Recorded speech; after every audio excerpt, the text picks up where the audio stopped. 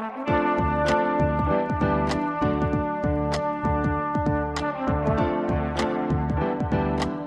listening to the Co-Main Event Podcast. And now your hosts, Ben Folks and Chad Dundas. That's right. You're listening to another episode of the Co-Main Event Mixed Martial Arts Podcast. I'm your co-host from BleacherReport.com, Chad Dundas, and joining me, as always, from MMA Junkie and USA Today, it's your friend and mine, Mr. Ben Folks. Ben, it's basically UFC 205 all the time this week. And why not? Why wouldn't it be? Why not indeed? 3 title fights, potentially the biggest buy rate in the history of the company, the first ever event in New York City at Madison Square Garden. It's a lot to talk about. There is. A lot of air in the room is going to get sucked up by this, you might say. Indeed. We've got some odds and ends to get to here about the Ultimate Fighter Latin America Season 3 live finale, which is just a mouthful. I love just you being forced to say those words. Were you pretty excited that Martin Bravo went out there and won the lightweight tournament of the Ultimate Fighter Latin America Season 3 over Claudio Puelles via TKO? Was I? Yeah. Howdy. The good thing about that is when when you got these 6-fight main cards, they roll out the tough Latin America Season 3 tournament final about the time that things should be kind of either winding down or picking up steam, about the time that your internal clock expects the co-main event. And instead, you get a video package telling you about each guy's hard scrabble rise to this pinnacle of the sport. I mean, you want to talk about sucking the air out of the room. It's like slowly letting the air out of a balloon when that happens. That's about how it feels, yeah. We've got music this week, again, from our friend, The Fifth Element, a music producer from Fort Worth, Texas. Thanks to him for that. If you like what you hear, you can check him out over on Facebook at facebook.com/The Fifth Element, at Twitter at The Fifth Element, and soundcloud.com/The Fifth Element Official. Again, that's the word the with an A and the number 5 in Fifth Element. 3 rounds, as usual, this week in the Co-Main Event Podcast. In round number 1, there are rumors this Saturday's super fight with Eddie Alvarez will be the last time we see Conor McGregor in the octagon for a while, maybe because he wants to go make some babies with longtime girlfriend Dee Devlin, to which new UFC ownership likely says, nervously, what about our profit thresholds, bro? And in round number 2, you think all those karate dudes that Royce Gracie choked out in the early UFCs are going to pull their old gis out and shadowbox around the room while Stephen Thompson fights Tyron Woodley for the UFC welterweight title? God, I hope so. And in round number 3, it'll be worth it just to hear Mike Goldberg have to try to say Joanna Jędrzejczyk and Karolina Kowalkiewicz for 25 straight minutes. All that plus just saying stuff and are you fucking kidding me? But first, like we always do about this time, let's do a little bit of listener mail. Listener mail. First piece of listener mail this week comes to us from R. Bleasy Esquire. Oh, wow. Okay. I don't know what's going on over at R. Bleasy Esquire's house, but I hope to be invited to the Christmas party. Well, Roland Bleasy has been coming strong with his emails to the podcast in recent weeks, and perhaps it's because he's a man of letters. Perhaps it is. He writes, "What a weekend! Phil Davis wore Liam McGeary around like a button Friday night, and I was all set to write you guys about that, but then El Kukui, the motherfucking boogeyman himself, Tony Ferguson, followed up his stellar performance by Imanari rolling past the old cursed cliche of claiming he plans to win 2 titles before putting his hands on one straight to claiming he'll take 3 titles. 3 titles? Is he thinking his claim is so brazen that those fickle deities of Mount Zions, or Sprawlhalla, if you nasty, won't strike him down immediately, or more likely, does he just not give a fuck? Discuss on either or both, question mark.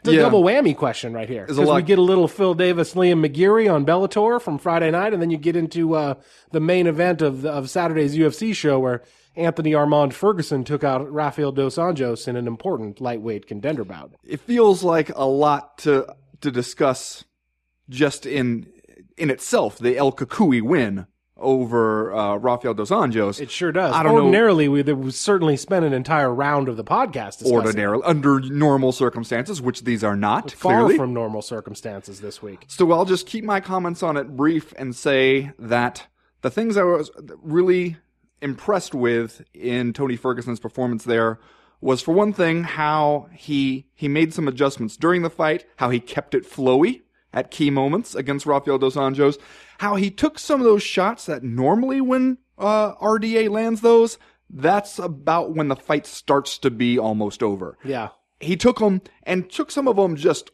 right on the button and didn't even flinch. Kept going. He was kicking this man in his shin, Chad, on purpose. Mm-hmm. Like a angry child. Just kicking him in the shin and just being like, that hurts us both. Let's see who doesn't mind. That when you see that kind of stuff, that's when you're like, all right, Tony Ferguson is on some other shit over there. And I like it. Yeah, he is. You know, one of the things that I maybe didn't even stop to think about while these guys were having this fight, but kind of dawned on me later, is that you see, we're going to talk about Diego Sanchez's win over Marcin Held also here in listener mail, but like in that fight, you see a dude like Held who, is a highly touted prospect and a submission stylist and came in with all this hype and stuff like that, and had a reasonable career in Bellator before even coming to the UFC. You see that dude gas out, kinda like when he gets the Diego Sanchez put on him in Mexico City. In his UFC debut, and then when that's happening, you think, oh, the altitude, Mexico City, this guy's gassing out, UFC jitters, et cetera, et cetera.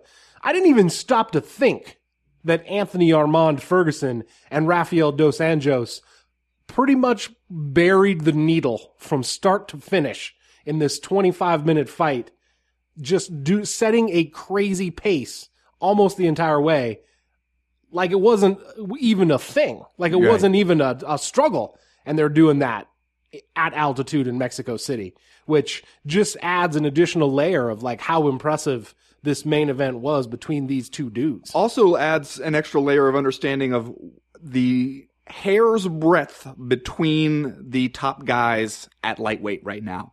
That Rafael Dos Anjos was on top. He goes out there in this one, getting eye poked didn't do him any favors, but he managed to come back at some points in this fight, and then Tony Ferguson just met him every step of the way and came back with something extra. And the difference between those guys is really not that great. The difference between any of the guys, like from top 5 on up at lightweight, is really not that great. It's just, you just have to fall off a little bit, have a little bit of a bad night, maybe get poked a little bit in your eye, and there you go. Next thing you know, you go from champion to 0-2. It's brutal out there, man. It really is, especially. And Rafael Dos Anjos started strong in this fight too. Throughout most of the first round, I was kind of thinking to myself, the Irishman, who's going to be headlining the biggest show in UFC history next weekend against Eddie Alvarez for the lightweight title, might have been lucky that this version of Rafael Dos Anjos didn't make it to the cage when those guys were supposed to have their fight a while back. But then, of course, you see Tony Ferguson, even more impressive, sort of like meets that pressure and overcomes it en route to his own unanimous decision victory. And it is like, man, what a slippery slope for Dos Anjos to be, even though he was one of the more disrespected UFC champions while he held the lightweight title, just in terms of like his drawing ability and whether or not he was an exciting fighter. Speaking of, as another aside, the other thing I was thinking as I was watching this was, has Rafael Dos Anjos always been this fun? And I just didn't notice it, because especially in the early parts of this fight, when he's kind of putting it on Tony Ferguson, like this was impressive and enjoyable for me to watch. And it kind of made me feel bad for maybe some of the misgivings that I had about the Dos Anjos title reign, where he was known more as like a takedown and top control guy. I mean, it depends what fight you look at. The title reign wasn't that long, for one thing, and his title defense against Donald Cerrone felt just endless. The title defense against Donald Cerrone didn't last very long, and so you didn't get a chance to see him do a whole lot in that one. He did that to Anthony Pettis. But, he's been fun in the past. He put it on Benson Henderson back before he became champion. So I think we had reason to believe that he had that stuff in him. What just amazed me about this fight was how Tony Ferguson just never backed down an inch, even when RDA was giving it to him pretty stiff out there. And when you're purposely kicking a guy in the shin with your shin, like you're not aiming for a different part of his leg and you just accidentally hit his shin, like you're kicking him in the shin and then kind of like looking in his face to be like, what do you want to do about it? Like that's when you know that this guy has prepared for a certain kind of fight. And it's one in which you both get your whole shit broke and one of you just feels like it will bother you more than it will bother him. So Tony Ferguson, now I believe he's won 9 fights in a row. That's right. All of them in the UFC. And is 22-3, which is one of those kind of surprisingly awesome records when Sneaks up on when you. you see it on paper. Yeah. In fact, his decision loss to Michael Johnson way back in 2012, which was his last loss, that's the dude's only loss dating all the way back to 2009. So like a pretty impressive run. Although you could point out the questionable and split decision he won over Danny Castillo, right. who was quick to Yeah. point out that he held a grown man down. Yes. Remember that one? Yeah. Where we had to point out that if you need to say that what you just did was to a grown man, then it's probably not as impressive as you would like to make it sound. Well, he doesn't have to make any excuses now because he's out there with 9 wins in a row. And depending on what happens with the lightweight title, which we will talk about more in this show as we move along, he either might be sitting pretty or maybe he would, he's going to have to go elsewhere to look for one of those 3 titles that he plans to hold at the same time. Which, before we move on, and I do want to talk just for a couple minutes about Phil Davis, winning the Bellator Light Heavyweight Championship over Liam McGeary, since our friend R. Bleasy Esquire brings that up here. Tony Ferguson just not only sticking his finger in the eye of Rafael dos Anjos, also right in the eye of the vindictive MMA gods, saying that he wants to Brandon Vera style, True. basically hold every title in the UFC at once. Yeah, that'll never go poorly.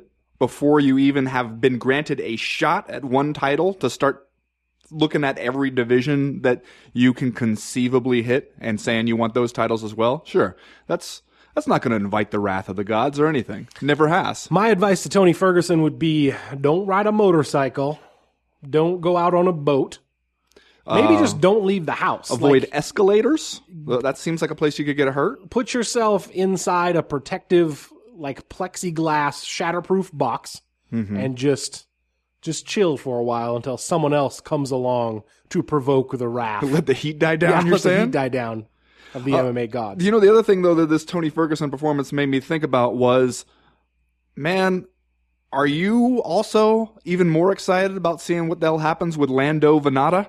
The dude who almost put Tony Ferguson away in his last fight? Yeah, I am. Because now you get a little perspective on it. Lando Venata seems like he could be a straight badass. He might be. Do we have another fight booked for him at all? Here, let me see if there's a note. Yeah, he's expected to fight John Makdessi. That's right. John Makdessi at December UFC 10th. 206. So there you go. That seems like the kind of opponent at this point that they give you if they want to give you a chance to show out. Yeah. Yes. Phil Davis, Bellator, former UFC fighter, current Bellator light heavyweight champion, beats Liam McGeary at Bellator 163 on Friday night to like kind of very little fanfare as far as I'm concerned. Like made a little splash when it happened, but several days later, all we have are the memes of the face you make when you win. Did you see this? I did not see this. How did I miss some memes? I love memes. There's a meme out there of the face you make when you become UFC champion, and then the face Phil Davis makes when they wrap the Bellator belt around his waist. You mean to tell me that you saw this meme, which you know I would enjoy? You saw this and you didn't think, you know what? My friend Ben might like to see this. You do not want me to send you every internet meme that I come across. I will tell you that right now. I mean, you can exercise a little judgment, but come on, man. You know this coincides with my interests. Is this the problem with Bellator? Because you remember, Phil Davis goes over there during the Dynamite 1 card, makes his debut back in September of last year, beats the big homie Manny Newton and Francis Carmont, Frankie Cars, if you nasty, on the same night. And I feel like the general impression was coming out of that event, oh, this could be good for Phil Davis. Like, he seems to have revived some momentum. This seems to be a good spot for him. Maybe he will take Bellator by storm. Well, then he beats Mo Lawal by unanimous decision in July or May of this year. And then now he wins the Bellator Light Heavyweight Championship from Liam McGeary. but I feel like it's kind of like an exercise in Bellator not being able to maintain our interest and or momentum. Am I wrong? Is that unfair to say? Because I feel like Phil Davis started his Bellator run maybe with our attention and some momentum, and now he's the champion, and it's kind of like, Okay, how could it have played out differently where you would not feel that way? Well, that's what I'm saying. Like, that's kind of Bellator's impossible task, right? Well, I don't know. I mean, maybe if Liam McGeary goes out there and pulls off an awesome choke and submits Phil Davis, I think the problem is kind of when you get these people from the UFC where the narrative on them is that, all right, we saw their ceiling in the UFC, and then they come over there and they start beating your guys, and, beating them where there's no question that they're beating them, but also it's not making for super spectacular highlight reel stuff that makes people think, what is this Bellator thing? I got to get on this next Friday night. But, seriously going out there and dominating them, then does it just make the hardcore fans or the fans that really follow this sport think, well, that's just proof that the best dudes in Bellator can't beat the eighth best dudes in the UFC. It would have been better strength of schedule wise for Liam McGeary to beat Phil Davis, right? Right. Definitely if you're Bellator. Yeah. Because then we would have been like, oh, Liam McGeary, what's this? That's right. Next question. But no. Now we got Phil Davis over there, champion. And now what? Making a face like he just won the runner-up for a free basket of wings or something. I don't know. Next question this week comes to us from Scott Reese, who writes, Upside. This weekend was the first time in recent memory that I've seen Diego Sanchez win a clear-cut decision. Downside. Is Diego Sanchez's win the worst thing that could have happened to him in terms of his long-term health? I was really hoping he'd announce his retirement. After this fight, with the thanks for a great career remarks. Yeah. I got something to say about this Diego Sanchez Okay, fight. By all means. It better not be that you saw some awesome memes about it and decided to keep them to yourself. No, I think you're probably familiar with all of the Diego Sanchez memes, which are many and which are awesome. This victory, Diego Sanchez going out and beating Marcin Held, the 24-year-old submission whiz, whose UFC debut was deemed, Held came into this fight damn near a 3-1 favorite. And his UFC debut was deemed important enough to be the co-main event on this kind of highly regarded cable television card, especially after, what was it? They had Kelvin Gastelum and Jorge Masvidal had been scheduled for this card, but then that got scratched. And Kelvin Gastelum had to go over there and bounced to fill UFC a hole at 205 UFC 205 to fight Donald Cerrone. Diego Sanchez ends up kind of whipping him like a rented mule down the stretch in this fight. And the thing that I liked about it, Ben, was that this was the Diego Sanchez who I like and who is good. Because I feel like people who maybe have not been around the sport that long, or maybe even people that have but forgot, that Diego Sanchez was always kind of crazy and would always entertain you if what you wanted to do was get into a slugfest with him. But for like damn near the first 20 fights of Diego Sanchez's career, that wasn't really who he was as a fighter. When he won the first season of The Ultimate Fighter and went 17-0 as a rookie, he was a takedowns, top control, and like underrated submissions guy who would just wear you out with his cardio. Just elbow a hole in your face. And he literally elbowed a hole in that poor man's. Who did he do that to? I'll have to look that up. But then he kind of like got enamored with the like, I assume, money that he made and attention that he got and high profile bookings and like you didn't have to twist. I don't think it's just that. I think it was that he was fighting guys where he couldn't do that as effectively to them anymore. He couldn't just take them down and maul them from the top. So you think it was Brian Gassaway, by the way. Okay. UFC 54 was the poor man who got a hole literally elbowed in the bone structure of his face by Diego Sanchez. Anyway, Diego Sanchez, this was kind of a return to form for him, I thought, in this win over Marcin Held. And it's not like I think he's back or he's going to go out there and, make a run at the title or whatever he said he was going to do.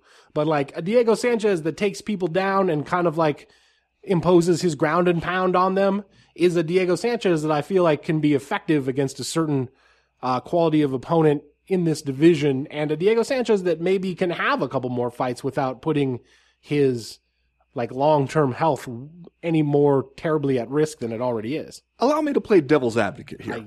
I assumed you would. And as I say this as a dude who likes Diego Sanchez, has enjoyed watching him over the years, I think that the narrative you're crafting here is that Diego Sanchez went out there and rediscovered who he was, had a return to form, and really what I saw happen was Diego Sanchez go out there, find himself in some deep trouble at points during round one.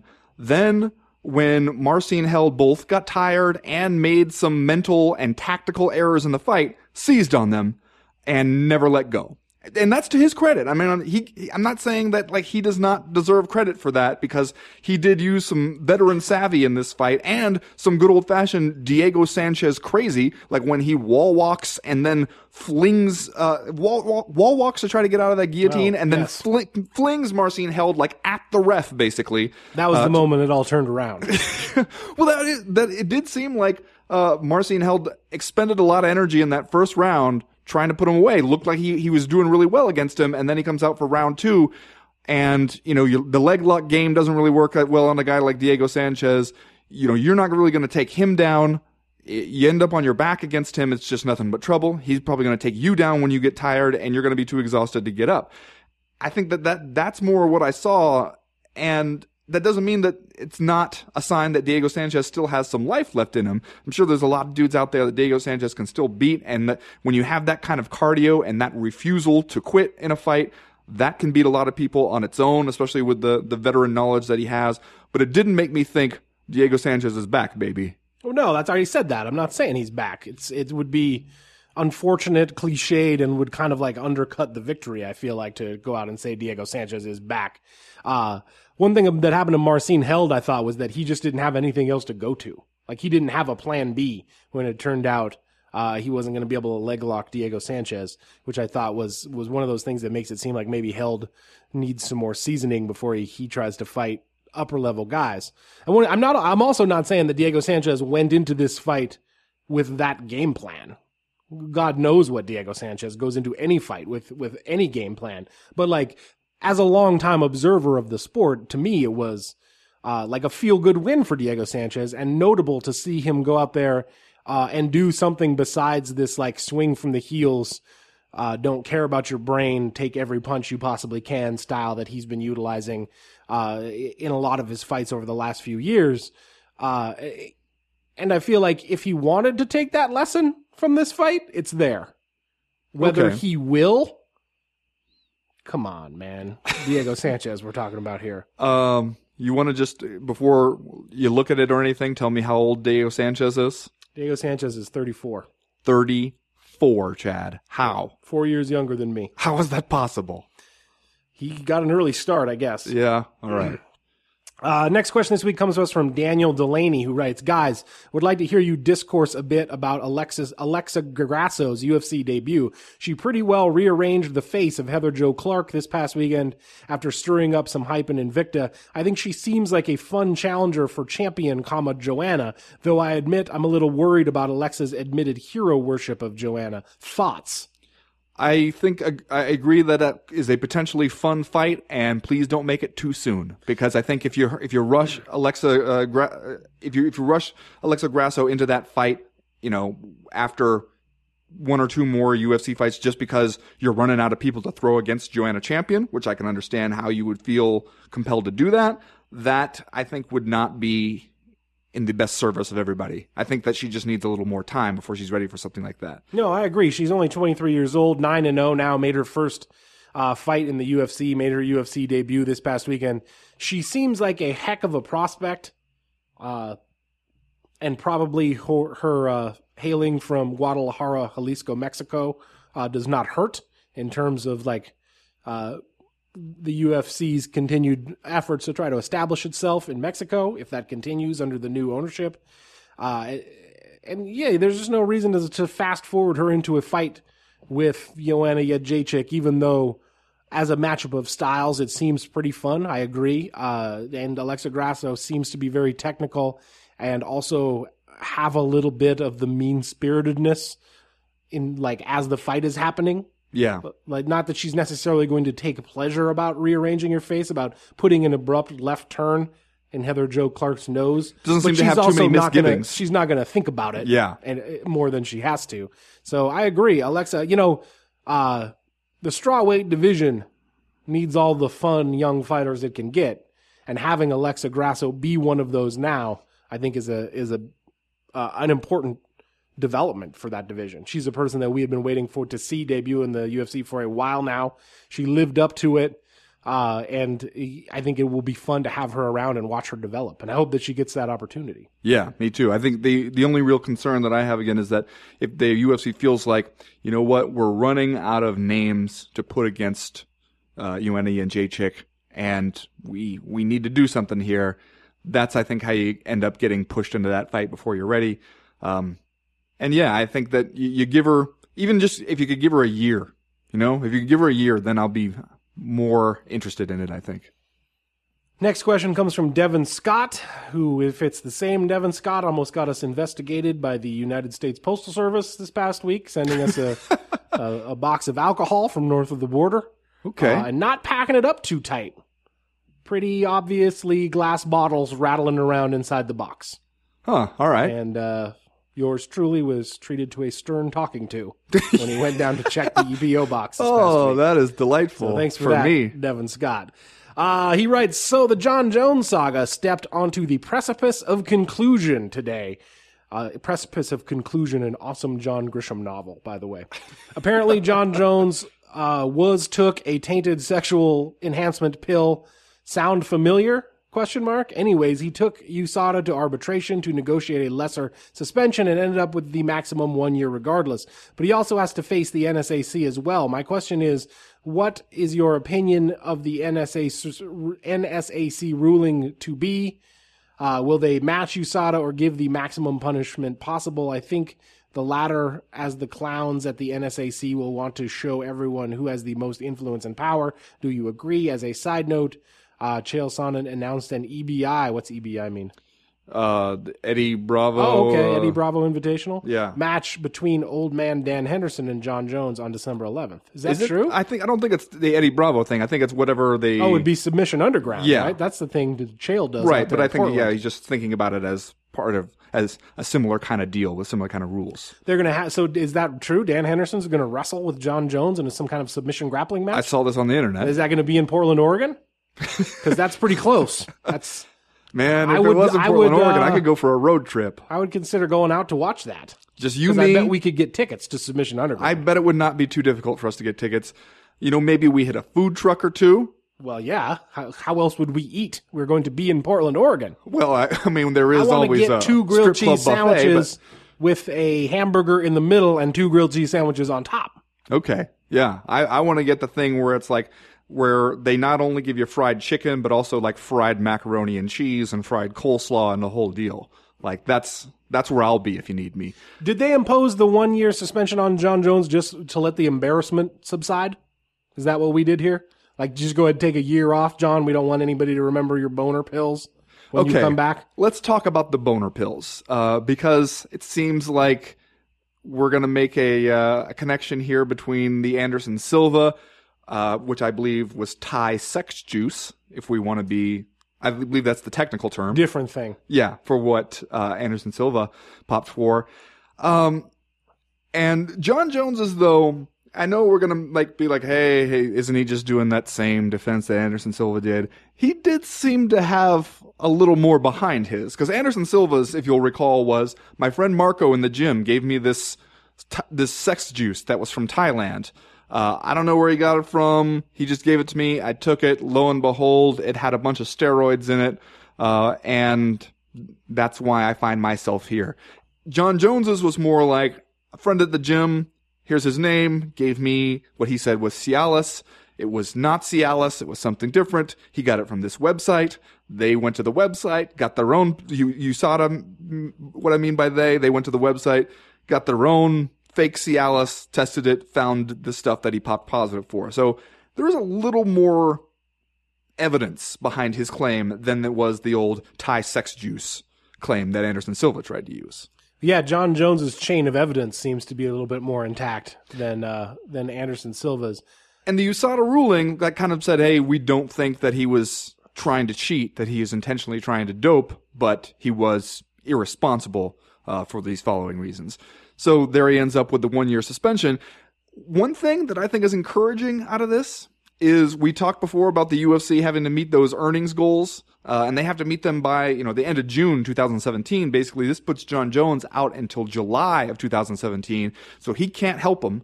And, he wasn't exactly Conor McGregor or Ronda Rousey, but he was on that next tier down for them. You could count on John Jones to, if you give him the right opponent, to give you some pretty big pop on pay-per-view. Now he's not going to be able to help you in this critical time for the UFC. That gives me a little more faith that, the UFC can't really exert much influence on USADA. Yeah, that's a good point, especially if we have reason to believe maybe Conor McGregor takes a break early in 2017, which obviously remains to be seen. We don't know what exactly he will say after the Eddie Alvarez fight, especially if we believe that this could be Ronda Rousey's last fight on December 30th, or one of her last fights, as she told Ellen DeGeneres. But there is some speculation that this is it for her, the last one, the last go-round. That would put the UFC in a tough spot to make those earnings goals with basically all of their well-known personality draws off the table for the first half of 2017.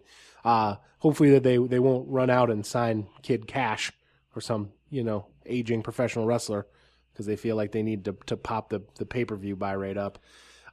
Do I have to do the thing where I talk about professional athletes getting off-brand Cialis from their buddy in the gym and then taking it? Do I have to do that? Talk about how that is unbelievable to me, that you would do that? Wait, you're saying that you find it literally unbelievable, that you don't think that actually happened? No, the saddest part is that I find it pretty believable. And that makes me feel like just pounding my head against the table. I don't think I would take a Cialis that you gave me. I feel nobody drug tests you. That's the thing. If I gave you some of my off-brand Cialis that I got on my last trip to Mexico, or that I bought through this shady-ass website, themaclife.com, and you could take it with impunity. No one would care. No one would show up to drug test you. You are not subject to one of the more invasive drug testing policies in sports, right? Where USADA can show up and test you basically any time they want to, and the only recourse you have is to answer the door with a gun. They can just do that. They can do that to John Jones at any time and Anderson Silva, and still these guys are like, oh, off-brand sexual enhancement pill from my buddy at the gym? Why, yes, I will wash this down with tonight's end-of-the-night cocktail. Well, he seemed to believe that it was on-brand. So, and he, according to their case before the arbitration, even called Malky Kawa, his manager, to be like, is it cool if I take Cialis? Is that banned or anything? And he said, no, it's fine. You can go ahead and take that Cialis, playa.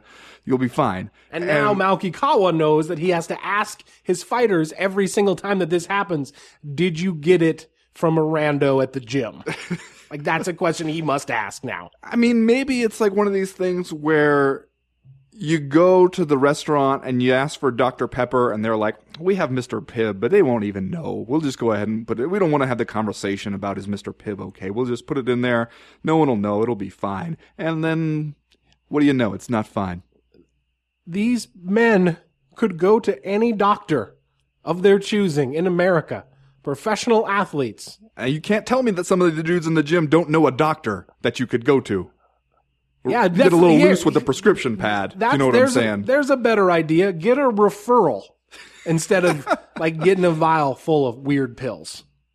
Pro tip. Okay, I'm writing this down. That's going to do it for listener mail this week. If you have a question, a comment, a concern you would like to air to the Co-Main Event podcast in future weeks, you know how to do it. You go to the website, comainevent.com, and click the link in the top right-hand corner of the screen that says email the podcast. That'll get you in touch with us. While you're there, you can sign up for the Breakfast of Champions newsletter. That comes out every Friday morning to catch you up on the news and notes that we miss on all the days when we're not recording the podcast. It's short. It's informative. We would like to believe that occasionally it's funny. If you don't like it, it's really easy to unsubscribe.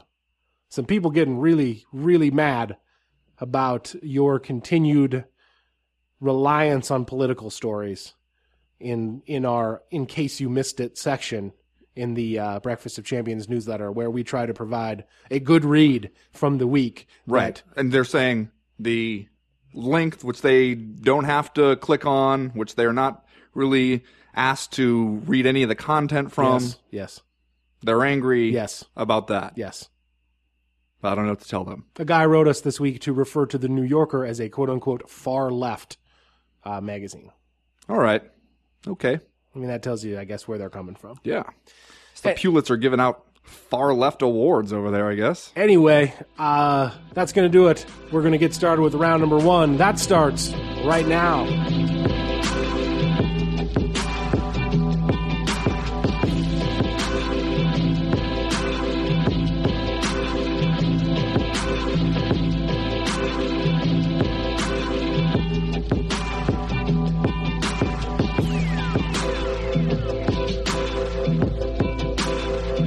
Ben, how much money you got in your pocket right now? $4. You've got $4 in cash? That's right. You would have had $6 if you hadn't bought that coffee at the gas station before you showed up here? I got that coffee at a reputable coffee shop, and before that, I got my hair cut and paid in cash, so It's been a big day, spending-wise, for me.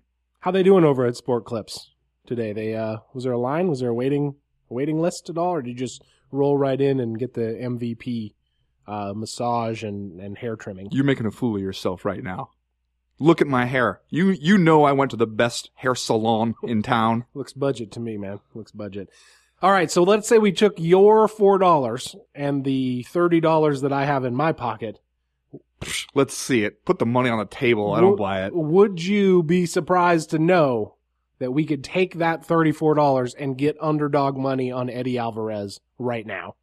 How much underdog money? Well, I'm talking about plus 135, plus 138. Okay, minor underdog That's money. still something. And as the minority investor in this scenario, I don't know that you have cause to quibble at the odds that we're able to get. Already, I don't like the power dynamic shaping up in this hedge fund.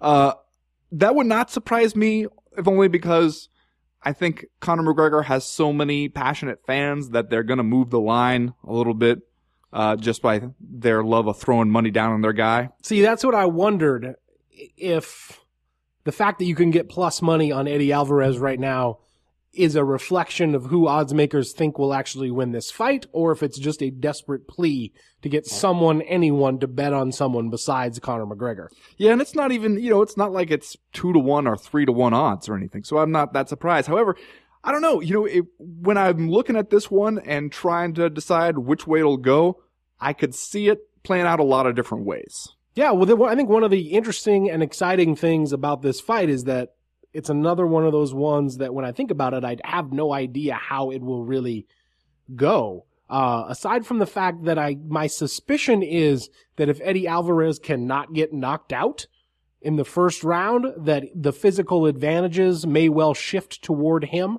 just considering, the data that we have on Conor McGregor and what we've seen from him in his last couple of fights. And the fact that Eddie Alvarez, while he has this, a reputation as an exciting kind of straightforward striker who also has pressure wrestling, he's been a little bit more cagey. I don't know that I would go so far as to say Eddie Alvarez is a cagey fighter, but he has been cagey-ish, cagier, increasingly cagey since making his UFC debut, which he lost to Donald Cerrone back in September of 2014. He seems to have a little bit more strategery going on. And I think that he comes into this fight knowing that probably Conor McGregor's biggest advantage will be straightforward power. Well, but he's also Eddie Alvarez. So if he went out there and got suckered into a slugfest and got knocked out in the first round, I would also not be surprised. Yeah, well, I think I would have agreed that Eddie Alvarez's ring generalship and experience all over the damn globe as a fighter and his veteran savvy, I think I would have agreed that that would be more of a factor before seeing Conor McGregor in the Nate Diaz rematch. Because I think we saw kind of an education in process there when you compare those two fights where, he was kind of lunging after Nate Diaz, expending a lot of energy trying to get after him in that first fight, trying to just do the Conor McGregor thing where he thinks, all right, if I can just land this left hand, then we can go eat. And it didn't really work out that way. And, he wasn't really prepared for what happens after that. And in the second fight, he was a lot more disciplined. He certainly had his moments that he had to battle through, but he did it. Questions about whether he had the heart to go through those tough moments, I think were kind of answered in that rematch. That one makes me think like he learned a lot leading up to and in that fight.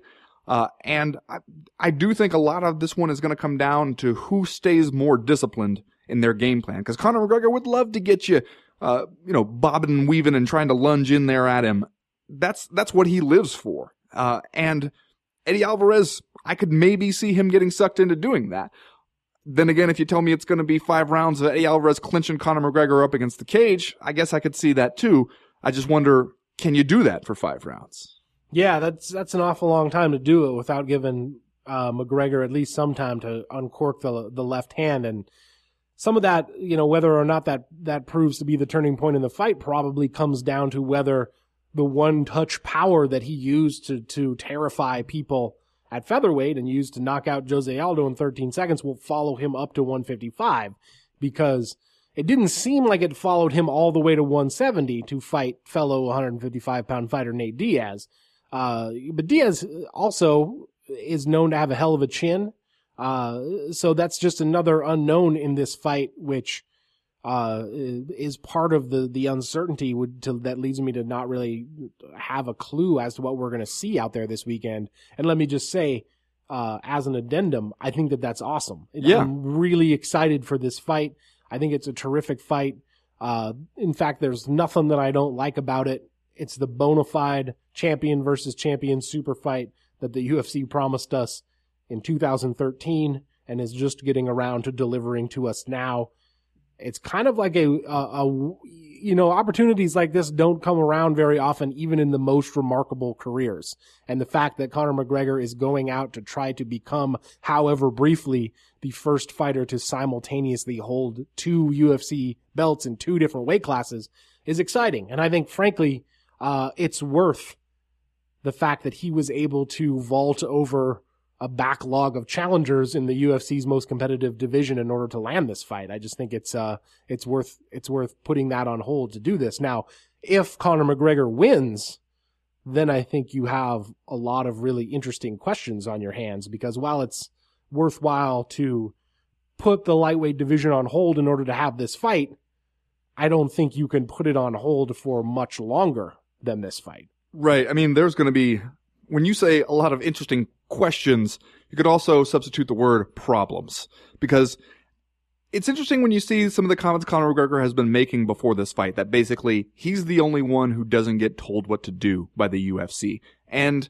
it's the usual kind of Conor McGregor bluster, but there also is clearly some truth behind it. He's the one who, when the UFC, they go out there on TV and say, well, here's what we're going to have him do, here's what he's going to have to do, who clearly gets to say, nope, I've decided differently. And then his version is usually what ends up happening. So, and when we saw those kind of financial figures come out, that gives you a clue as to why. He might not be the whole show, but he is a huge portion of the show. So he does get to call his own shots there. And so it's one thing for the UFC to say, all right, like, we're going to make some decisions about these belts, after we get through this one. I mean, you're going to make those decisions, I guess, kind of by consent to some degree. And we don't know exactly what he's going to say. I mean, my gut is, yeah, he's probably going to say something about how he wants to take some time off, perhaps for family reasons, to which I'm sure Dana White will go on a red-faced rant, either publicly or privately, about how it wouldn't have to be Conor McGregor having the actual baby. He doesn't have to actually do that kind of stuff. What are we waiting for? But, he could really hold up those 2 divisions for longer than anybody would like. And I'd be curious to see at what the breaking point is for the UFC and their patience with that. I would think the breaking point in terms of having him be the featherweight champion will be Sunday morning if he wins, right? Like, unless he has a stated agenda to go back down to featherweight and defend that title, I don't know how much longer you can keep it on ice. I mean, to this point, it hasn't really affected the forward progress of 145 that much, because they did go ahead and make Jose Aldo the interim champion after he defeated Frankie Edgar. But you can't have that indefinitely. I feel like you need to have, especially if you're going to be searching around for pay-per-view events early in 2017, you need to have a specific plan in place to get the 9 or 10 titles that you have now out there in front of the people. And so, something's going to have to give if McGregor wins this fight and has both those belts. He's going to have to defend one or the other of them pretty quickly, I would think. And the other one probably needs to be vacated, unless he's going to keep up just kind of like a dizzying competitive pace. Which all indications are he's going to do the opposite. Yeah, absolutely. We know that he has this big announcement coming up after the fight. The UK Sun has reported that it will be him taking some time off to, in the words of its headline, quote unquote, settle down with longtime girlfriend Dee Devlin. And, there's been some developments around his lifestyle brand, I guess you could say, the Mac Life. The MacLife.com is starting some kind of diet and exercise thing, which, let me say, if Conor McGregor teases this big announcement, then gets on the mic after the fight and invites us all to sign up for the MacLife program at the MacLife.com, not impressed. Yeah. Not impressed. No, nor will I be. I know how to grill my own chicken breasts. Thank you very much. Does the lightweight division go back to normal if Eddie Alvarez wins? Is that the best thing you can hope for if you're Tony Ferguson or Khabib Nurmagomedov? Yeah, that is the best thing you can hope for. And I think that that's exactly what will happen. If Eddie Alvarez wins, I like his promise, his Donald Trumpian promise to make the UFC great again by going back to just taking on contenders. It will do far fewer pay-per-views, I'm sure, but I think that is what kind of needs to happen there, especially if Eddie Alvarez comes out of there and then the order gets a little more predictable. You're going to look down and say, like, all right, who is the guy who has the best case who also happens to be available when we need him? The same way the UFC has done that stuff in the past. If Conor McGregor wins, and even if he does decide, like, all right, I want to go ahead and defend this lightweight title in 3 or 4 months, he could say, and I want to give Nate Diaz that rubber match just so we can settle this once and for all, and the UFC would just look at T-Ferg and Nurmi and be like, sorry, dudes, but, stay by the phone. Maybe something will change. It's kind of an all bets are off kind of scenario if Conor McGregor wins. If Eddie Alvarez wins, either T-Ferg or Nurmi are going to get screwed, but not both of them. Yeah, stylistically, I think it's a great fight. Obviously, it's steeped in intrigue. We don't know what's going to happen. I will be looking forward to tuning in and seeing it on Saturday. Hopefully, no one slips on a banana peel between now and then. Do you want to do Are You Fucking Kidding Me? And then we will move on to round number 2. Sure. Ben, this week, my Are You Fucking Kidding Me is very straightforward. It seemed like your boy Charles Oliveira didn't even try. Didn't even get close to making the limit for his fight against Ricardo Lamas at the Ultimate Fighter Latin America Season 3 live finale, and then went out there and coughed up the second round submission loss. Are you fucking kidding me? Fucking kidding me? This catchweight was at 155 pounds. Also known as, if you wanted to, just a different division. Yeah. And, by the way, he had to show up at the arena at, I believe, 165. Yes. And wasn't on the mark at first and had to go and then cut again, like 3 hours before the fight. Jesus Christ. That's not really. You got to think it healthy. had something to do with the altitude or something. I mean. Really? Because everybody was at the same damn altitude. Yeah, well, you ended up having 3 catchweights. Okay. On this fight card. Oliveira just being the most pronounced one. Because he invented his own weight class. Very pronounced indeed. Ricardo Lamas in. Well, I'm glad that you mentioned weight cutting on this tough Latin America 3 finale card, because Joe Soto, who took a short notice fight, and then went out there and won his pretty quickly via heel hook over Marco Beltran, he mentioned his own weight cutting travails, which were losing 24 pounds in 5 days. That doesn't sound healthy. No. Here's a quote that I would like to draw your attention to from my very own website, MMA Junkie. It took my team. They were picking me up off the floor and throwing me in the sauna. They were helping me the whole way. I was falling asleep because I didn't sleep the night before. They shaved my head. They shaved all the hair off my body. Now, I put a little emphasis on that last line just because I want to make sure you got it. A little theatricalism there. They shaved all the hair off Joe Soto's body. First of all, I saw him in that fight. Pretty sure he had eyebrows. So let's make sure our words mean what we think they mean. But you know they must have shaved something else other than his head, if you put it that way. Because otherwise you would just stop after they shaved my head. And I guess if your cornermen care that much about you, you get the right people behind you. Also, are you fucking kidding me? You fucking kidding me? That makes me feel like me and Joe Soto have different definitions of the word help. Let me tell you something right now, Chad Dundas.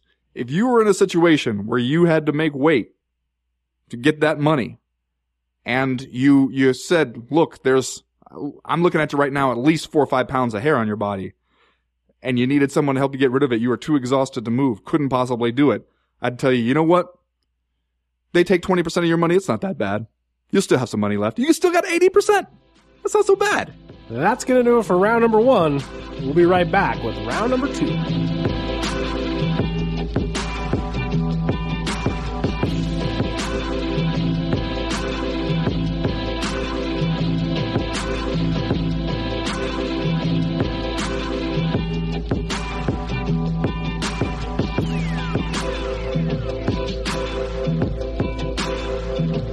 Well, Chad, one of three title fights on the UFC 205 main card. You got Tyron Woodley and the Wonder Man, Stephen Thompson, about to do the damn thing in a battle for the future of the welterweight division. And as you said, this is a big moment for karate and for strip mall dojos everywhere. I gotta say, I kind of like the Wonder Man's chances to go out there and become welterweight champion. Am I crazy? Well, you're obviously not crazy according to the odds makers, because they got Stephen Thompson going off as something approaching a 2-1 favorite here, which if you're Tyron Woodley, might be some bulletin board material. Yeah, I mean, you just knocked out Robbie Lawler. You get no respect. You won 3 in a row. You are 16-3. I don't know, man. That seems like maybe a clipping from the newspaper you might want to tape to your mirror if you're Tyron Woodley, knowing that you are going to be that big of an underdog to the Wonder Man here. I don't know if you're crazy or not, because this is another fight where I don't really know what to expect. Obviously, Stephen Thompson, who's 13-1 now, and has only lost that fight to Matt Brown really early in his UFC career. It was his second fight in the octagon, and has since rattled off a string of victories, including those last 3 against Jake Ellenberger, Johnny Hendricks, and Rory McDonald, and has looked pretty goddamn impressive in all of those outings. So if you told me that Stephen Thompson was just going to go out there and do karate on Tyron Woodley, I would believe you. But I also think Tyron Woodley has his own skills that might be being overlooked here. Like you said, he did just knock out Robbie Lawler. Okay, so chart me a path to victory for Tyron Woodley. I think if you're Tyron Woodley, you want to be sticky, right? You want to push the Wonder Man against the fence. You want to kind of smother that flashy karate-style offense that he has. You probably want to put him on his back and see. So basically, you want to hear a lot of boos coming out of the Madison Square Garden crowd. If you're Tyron Woodley, yeah, you definitely do want to hear a lot of boos. Sweet music. And then, if all else fails, I guess just sweep the leg. Right? The karate guys are hip to that, man. You think they figured that out by now? Yeah, that was a long time ago for them. Those wounds, they'll never forget. If the Wonder Man starts to do that crane kick thing, if he stands in the middle of a cage with his arms up doing the crane kick, I would say just leave. Just go take 5, wait till he gets tired of waiting. Or, do the thing where you just start pointing to your eye and look over at Herb Dean. Make the timeout motion. Yeah, see if Herb will grant you a timeout. Yeah. Which is a new thing these days. I'm curious, though, how the karate style plays against a dude who you got to worry about taking you down and smothering you. Because if you rely on your kicks to maintain your distance and to keep the other guy guessing, and to keep him from getting close enough to land one of those big bombs or smother you up against the fence, we've seen before where a lot of guys who rely on the kicking game get a little hesitant with it when they have to worry about being taken down by an excellent wrestler who once he's on top of you, can make life pretty difficult for you. Yeah, it's interesting. Just as you said that, I glanced here at the resume of Stephen Thompson, and you just look down the list of the guys he's fought. Obviously, Rory McDonald is a really well-rounded fighter, but when you look at Rory McDonald, Johnny Hendricks, Jake Ellenberger, Patrick Cote, Robert Whitaker, and you just know how those fights went down, especially the fights against the decorated wrestlers and Johnny Hendricks and Jake Ellenberger, which both ended in early knockouts. You haven't seen maybe Stephen Thompson go out there and fight a lot of guys that are going to try to implement, or at least to be successful trying to implement, a wrestling heavy game plan. I wonder if this is one where in the aftermath we're going to be kind of like, oh, of course. Well, I don't know. I mean, Johnny Hendricks actually might be a fairly good comparison, at least as far as like how he will approach it, because there's another guy where you got to worry about one big heavy punch that he has, and also at least the possibility of some takedowns. So you could argue that Tyron Woodley is a little more willing to actually use those takedowns. But we've also seen in Tyron Woodley's past where when he goes up against somebody who has a pretty good game plan for him, that he can be stymied and then does not make a whole lot of adjustments on the fly all that well. That if somebody has a good recipe for shutting down his attack, sometimes he just ends up standing there and waiting too much, which if you're fighting a guy like Stephen Thompson is like the worst thing you can do. You end up standing there not sure what to do next. That's when he just starts picking you apart. Yeah, and if you're Tyron Woodley, I don't think you can let Stephen Thompson lead the dance. I think you got to be going after him and getting in past that kicking range, getting in past the punching range, and kind of trying to wear him out. Like, you want to do your best Randy Couture impression in this fight, I would think, if you're Tyron Woodley. And if you're Stephen Thompson, I guess you just want to do karate. Well, you know, and you remember the Stephen Thompson Rory McDonald fight where as it was getting into the later rounds and it was pretty clear that Stephen Thompson was controlling it with, you know, his footwork, his control of the distance, and just had a masterful game plan that he stayed completely dedicated to and had great discipline in that fight. And you could tell that Rory McDonald had decided, like, all right, you got to get in there, and it's going to hurt to get in there, but you got to do it. And he was willing to take those shots in order to get in there and give himself an opportunity to do something.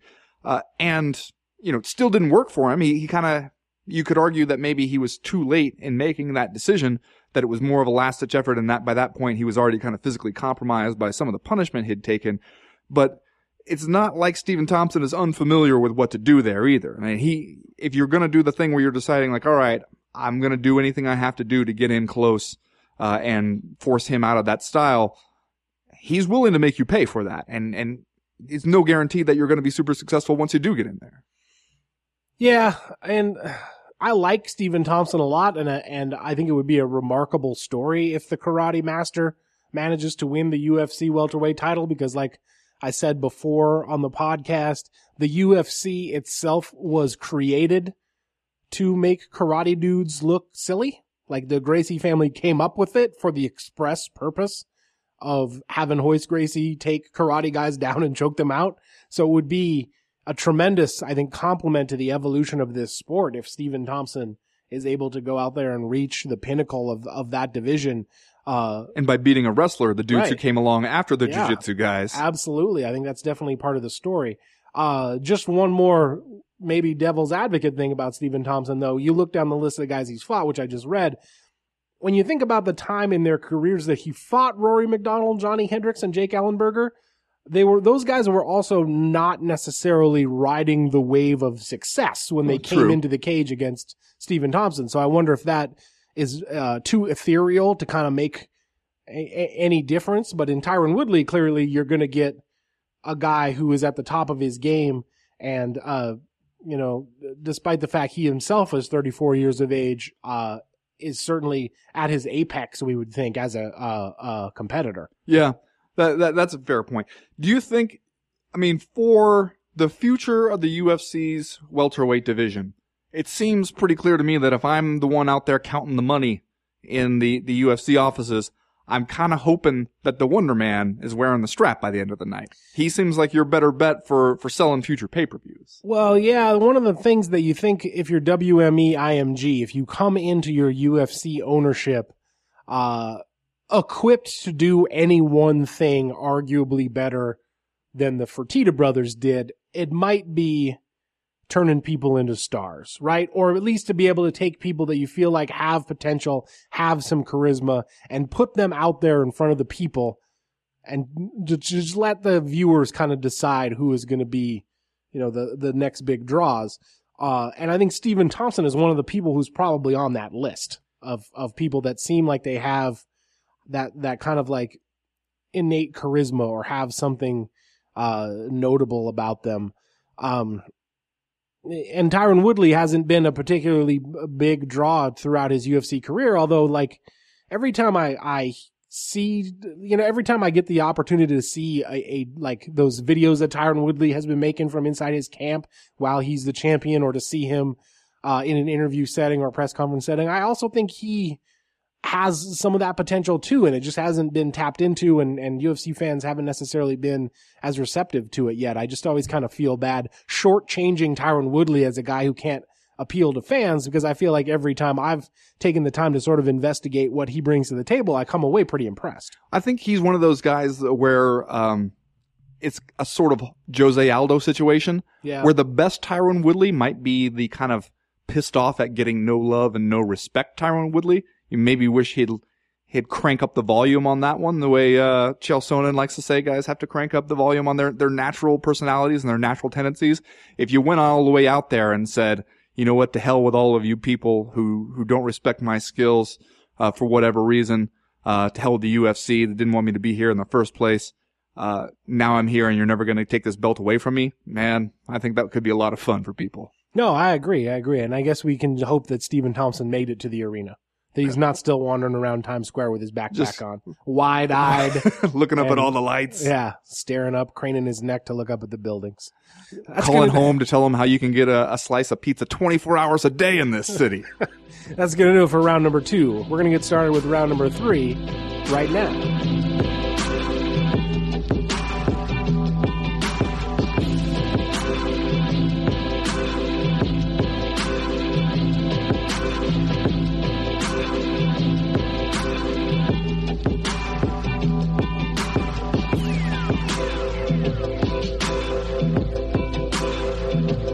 Ben, I know that I'm not the prettiest one.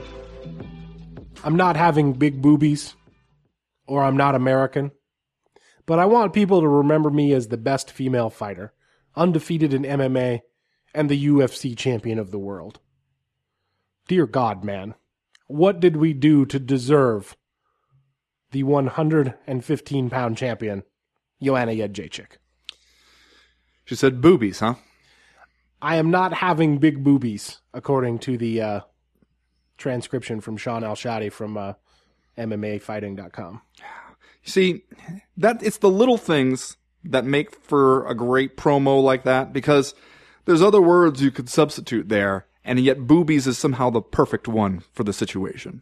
I think that there are probably some horny dudes on the internet that would beg to differ with Joanna Jędrzejczyk's somewhat self-deprecating appraisal of herself, since she seems to be pretty popular with a certain kind of individual out there who's watching these fights.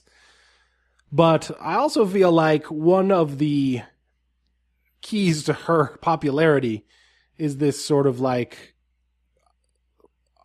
self-effacing and quirky style that she has that makes her a marketable commodity different from any of the other female superstars that we've seen the UFC try to create. Right, exactly. And not having the big boobies might be one of them. Well, yeah, and that's only just a part of it. I think that the thing that to me makes her so interesting, other than she's awesome to watch fight, is, for one thing, she comes across as completely genuine, not anybody who's trying to craft a certain image for us that she thinks that we'll buy.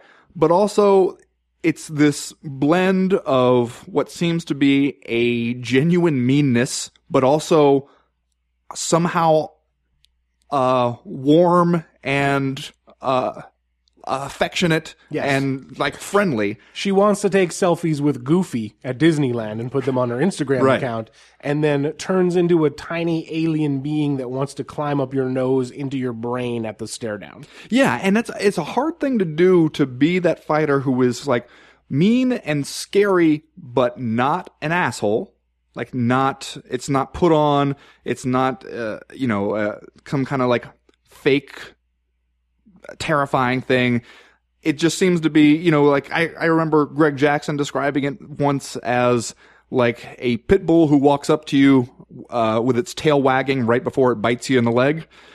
That kind of a thing. That she does manage to give off that sort of an aura, and it seems like exactly like who her personality is. And then when you see what she's actually capable of in the fight, you just think, I hope she's champion for a long time so we can get to watch this over and over and over again. Yeah, the thing that's kind of amazing about Joanna Jędrzejczyk is that she takes all of those like intangible qualities, this kind of like a very genuine appeal, like you said, that is different than we've seen like a lot of the other women's MMA fighter, high profile women's MMA fighters that have been thrust forward as stars. It's different than that. She takes like that appeal and matches it with 12-0, 6 fights in a row in the UFC, just fucking piecing people up out there with a cold-blooded uncaring that is kind of remarkable. And now she takes on Karolina Kowalkiewicz at UFC 205, defense of her women's strawweight championship. Kowalkiewicz is also from Poland. They, I believe, have fought before as amateurs. Is that right? Or at least in a kickboxing match. And Kowalkiewicz obviously is a slightly lesser known commodity. She's about to make her own 4th fight in the UFC here at I would say more than slightly lesser known. Well, okay, an entirely lesser known commodity. I mean, she did beat Rose Namajunas at UFC 201, which is kind of like her coming out party at a split decision, but a win nonetheless. And she's also undefeated in MMA. I just wonder if there's any reason to believe that she will have a chance here against Joanna Champion.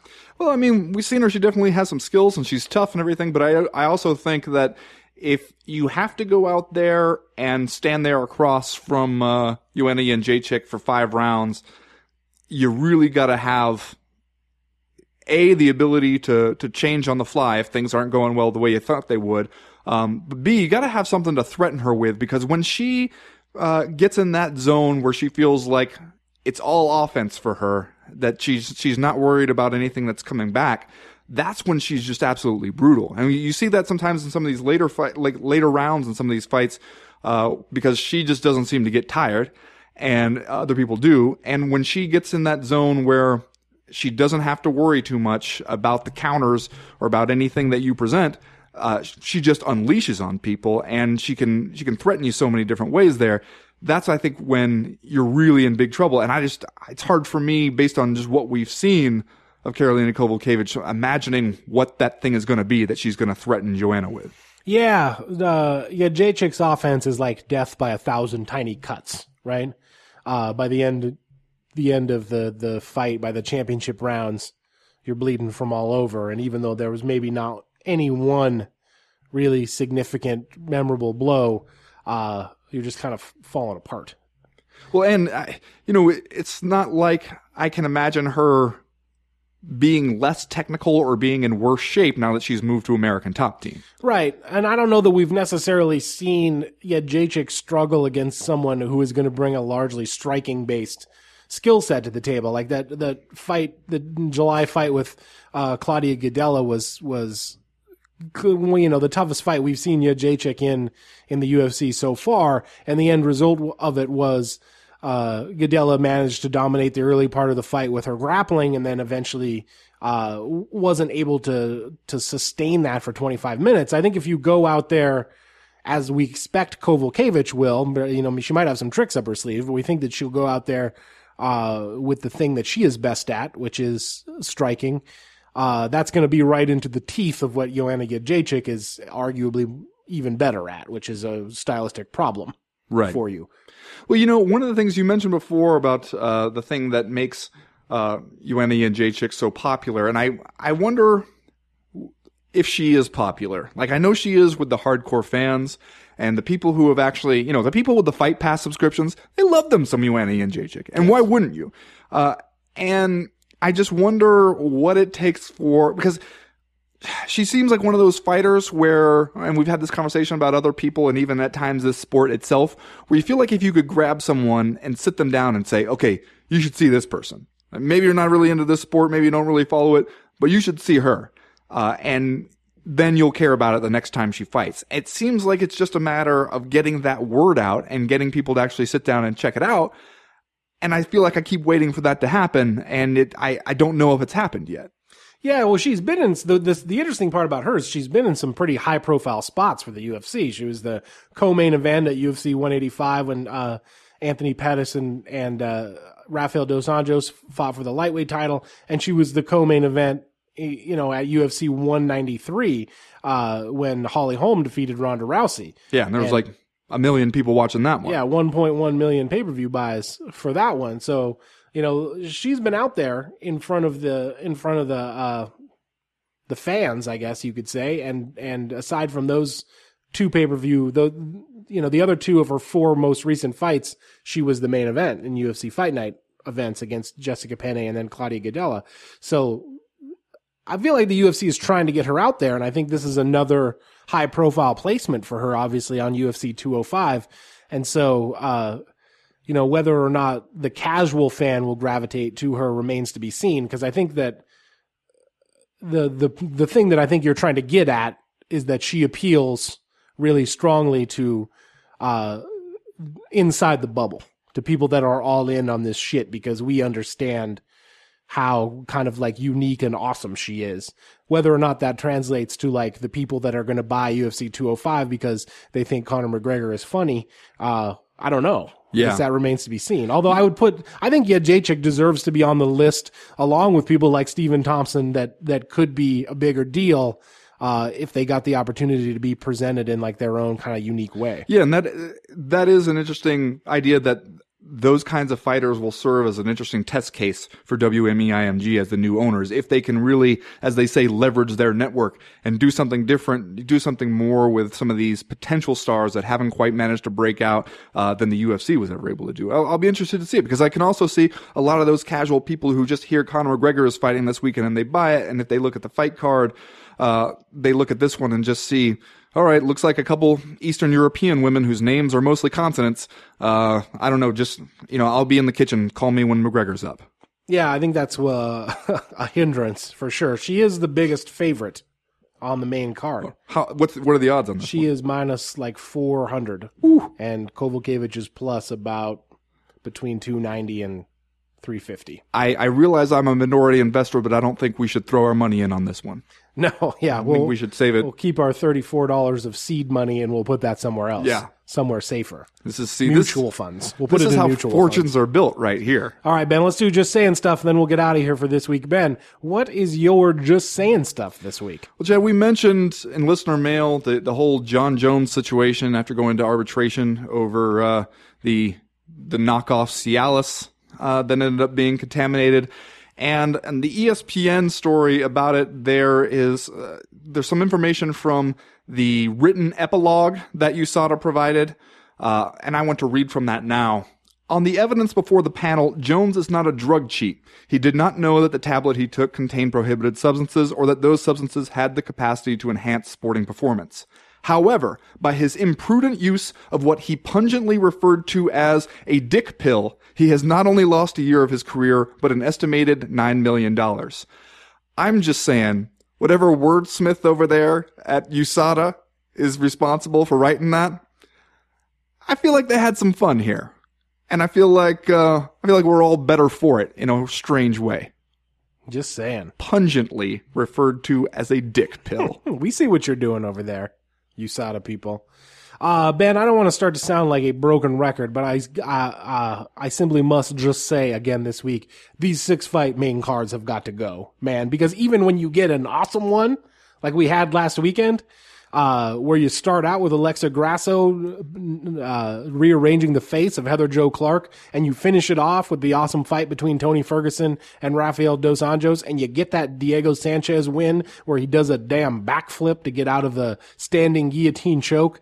And Ricardo Lamas also turns in kind of a gutsy and good performance against the very overweight Charles Oliveira. That's 4 really good fights. And somehow before the co-main event, I was like, should I just go to bed? I might not have made it through this thing if I had not literally been being paid to watch it and knew that I was going to have to write something about it. So, man, I don't know. I'm just saying. I feel like we could do a better service to the spectator here by cutting these things back down to 4 fights, especially when it's damn near 2 a.m. on the East Coast and they're still desperately trying to get us to buy UFC 205 with some late night Conor McGregor promos. I'm just saying. Just saying. Maybe that's what, people were complaining about Tony Ferguson not issuing a call out after his win, instead just saying Viva Mexico and walking off. Maybe it's because he realized it was 1:30 in the damn morning for the East Coast. Even El Cucuy needs to get his rest. Yeah. That's going to do it for this week's Co-Main Event podcast. We'll be back next week. We'll tell you all the stuff that happens at UFC 205, and we'll look ahead to the next UFC event. These things are going to start coming hot and heavy until the end of the year. As for right now, though, we are done. We are through. We are out. So say you're at a party. Okay, I like it so far. And you got a headache. Mm-hmm. And I offer you some aspirin for your headache, but I don't take it out of an actual container. I just take it out of my pocket, and it's just a little white pill. And I say, here. With some lint? Yeah, there's going to be a little lint on there. Are you or are you... I'm me. You have a Russian accent? No, I'm me in this situation. But I do have a wild... Yeah, I would probably not.